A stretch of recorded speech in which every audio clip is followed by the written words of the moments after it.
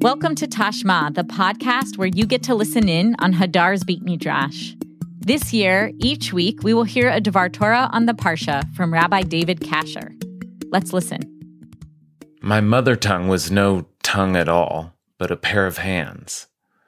My parents were both deaf, so my first language was American Sign Language. I didn't think about it much at the time. When you're a kid, your parents are just your parents, and your life is just your life. It's only in retrospect that I've come to appreciate how profoundly the experience of growing up in a deaf family and spending my early years signing as well as speaking has shaped my relationship to language in general. So when I came upon a deaf character in the Torah, of course I took notice. Well, to be more precise, the character is in the Torah, but his deafness we learn from a wild story in the Talmud. How the Talmud arrived at that connection is a wild story of its own. As the book of Genesis comes toward its end, Yaakov's sons all gather around his bed to receive one last blessing. When he finishes blessing them all, he announces that he's about to die and adjures his children to bury him with his ancestors, Bamara Asher Bisdei HaMachpelah, in the cave that is in the field of Machpelah. Avraham purchased that cave from Ephron the Hittite in order to bury Sarah there. Over the years, the cave became the family burial plot, as Yaakov details for us. There Avraham and his wife Sarah were buried, there Yitzchak and his wife Rivka were buried, and there I buried Leah. Now that Yaakov is ready for his own death, he wants to join his wife, his parents, and his grandparents there in the cave. So, the last chapter of Genesis sees all of Yaakov's descendants, who've just come down from the land of Canaan to Egypt, now traveling back up to bury their patriarch. But, according to an extended Agadah in Masechet Sotah, when they arrive at the cave, they run into a problem.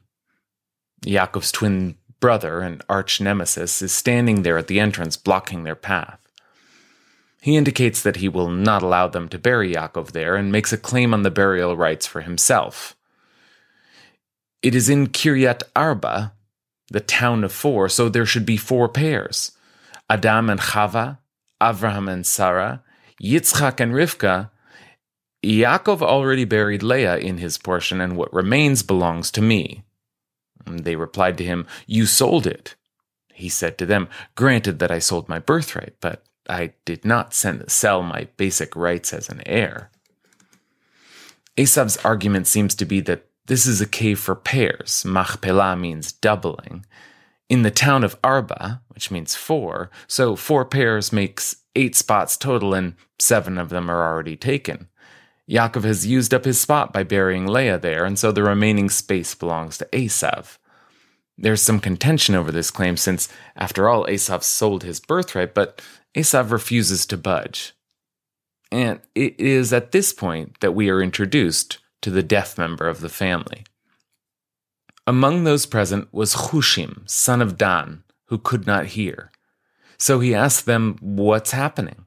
They said to him, "Esav is preventing the burial until Naphtali returns with a bill of sale from the land of Egypt." He retorted, "Is my grandfather to lie there in disgrace until Naphtali returns from the land of Egypt?" So he took a club and struck Esav on the head so that his eyes popped out and fell and rolled onto Yaakov's lap. Yaakov opened his eyes and smiled.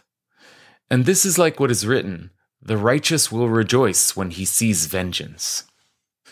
Hushim, at first, cannot understand what is happening, but when he realizes Esav is blocking the burial of his grandfather, he's outraged. He leaps into action and does away with Esav in gruesome fashion. The burial proceeds as planned, and Hushim, the deaf grandson, is the hero of the family that day. But who was Hushim? Where did our rabbis find this character, and how do they know he was deaf? The story begins with a very unusual verse in Parashat Vayigash. As Yaakov travels down to Egypt, the Torah gives us a list of everyone in the clan. All of his sons are named, and then their children are listed. So, the children of Reuven, and a list, the children of Shimon, and a list, the children of Levi, and a list. But when we arrive at Dan, the list looks like it has been truncated. Uvnei Dan, Hushim, and the children of Dan were Hushim. The grammar of this short verse is odd. It records the children of Dan, but there seems to be only one child mentioned. Why doesn't it say the child of Dan was Hushim? Then again, Hushim, with the im ending, looks like a plural word. Was there more than one Hush? This ambiguity leads to a series of speculations as to how many children Dan really had. The Ibn Ezra offers a tragic possibility. Yitaken shehayu shnayim umet echad mehem. It's possible that there were two and one of them died. And though the verse does not mention him, this is the language style of the Torah, to use the word children anyway. So perhaps Dan had twins, and one did not make it, and in memory of that original family, the verse uses children. But another opinion, in the Talmud, understands the verse to mean just the opposite. Perhaps it is like what is taught in the house of Chizkiah, that there were many children, kechushim, like bundles of reeds. Maybe we should read the plural of children and the plural-sounding name Hushim as an indication that Dan had not just one child, but a large number of children. In fact, the tribe of Dan one day becomes the second most populous tribe in Israel, so there's some reason to suspect that this tribe must have been multiplying rapidly all along. To all the confusion that comes from the plural grammar of the verse, we can add another textual oddity that comes when Dan's children are again named in a census in the book of Numbers. Ele v'nei Dan, these are the descendants of Dan by their clans, l'shucham, mishpachat ha-shuchami, of Shucham, the clan of the Shuchamites. Those are the clans of Dan by their clans. Again, only one name listed in the children of Dan, but now it's a different name, Shucham. But even stranger, the new name shares all the same consonant letters as Hushim, Shucham, Hushim. It's as if Hushim, who already had an indeterminate identity, has now been jumbled up and turned into someone else.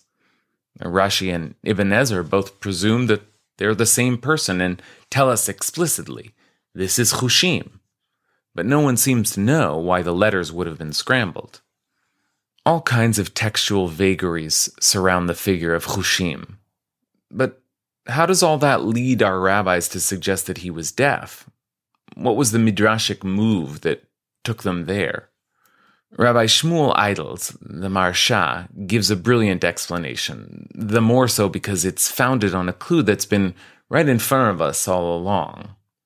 He reminds us that the Talmud story of Hushim ended with a quote from Psalm 58. The righteous will rejoice when they see vengeance. We might have thought that was just a rhetorical flourish, but the reference is quite precise, the Maharsha explains. Hushim ben Dan, v'hainu diktiv yismach tzadik ki chaza. Hushim ben Dan, this is like what is written, the righteous will rejoice when they see. It seems that this is all drawn out from that psalm which says, in verse 4, the wicked have been estranged from birth. That's Esav, who the Midrash says tried to break out of the womb in order to follow idolatry. The liars go astray from the womb. That is, when he said he did not sell his plot to Yaakov. Their venom is like that of a snake, when he came in angrily and tried to prevent the burial. And then it says, a deaf viper that stops its ears up. That is Hushim ben Dan. So it does not hear the voice of whisperers, the sharp discussion of the group, to know why they were sending Naphtali. And then through him, it says in verse 6, his teeth were smashed. That is, Esav's. The Maharsha deftly reads the whole story back into the psalm that was quoted at its conclusion. The Talmud, he explains, abbreviated all this with just a hint, kitzer beremez, by bringing the one verse at the end. We were meant to go back to the psalm and see how it provides the structure for the Hushim ben Dan narrative. There we find, in its 5th verse, the word cheresh, deaf. Finally, we're beginning to see the word chain of connections between Dan's family and deafness. One final connection. If the Talmud was speaking in abbreviated, hinting language, why not quote just the verse with the word deaf in it? Why instead was our reference to the verse that began, Yismach Tzadik, the righteous will rejoice? One final connection. If the Talmud was speaking in abbreviated, hinting language, why not quote just the verse with the word deaf in it? Why instead was our reference to the verse that began, Yismach Tzadik, the righteous will rejoice? Take a look at the letters in that first quoted Hebrew word, Yismach, will rejoice. It's yet another name jumble, for these are all the same letters as in the name of our friend, Hushim. I've always been dazzled by the linguistic creativity and virtuosity in the interpretive technique of the Talmud and Midrash. I think I was well primed for it by sign language. From my parents, I learned that language was multidimensional, that meaning could move in physical space through moving hands. From our rabbis, I learned that letters could also fly through the air, that words could jump across texts, that the Torah could communicate with every form of expression available to the human mind. Thanks for listening. I wanted to let you know that I'm teaching an online Parsha class every Thursday at 12 p.m. Pacific, 3 p.m. Eastern, in partnership with Ikar. We'll take a deeper dive into some aspect of the material we covered in this Dvar Torah. So if you love these podcasts, it's a great way to keep the conversation going. Sign up for free at hadar.org/west.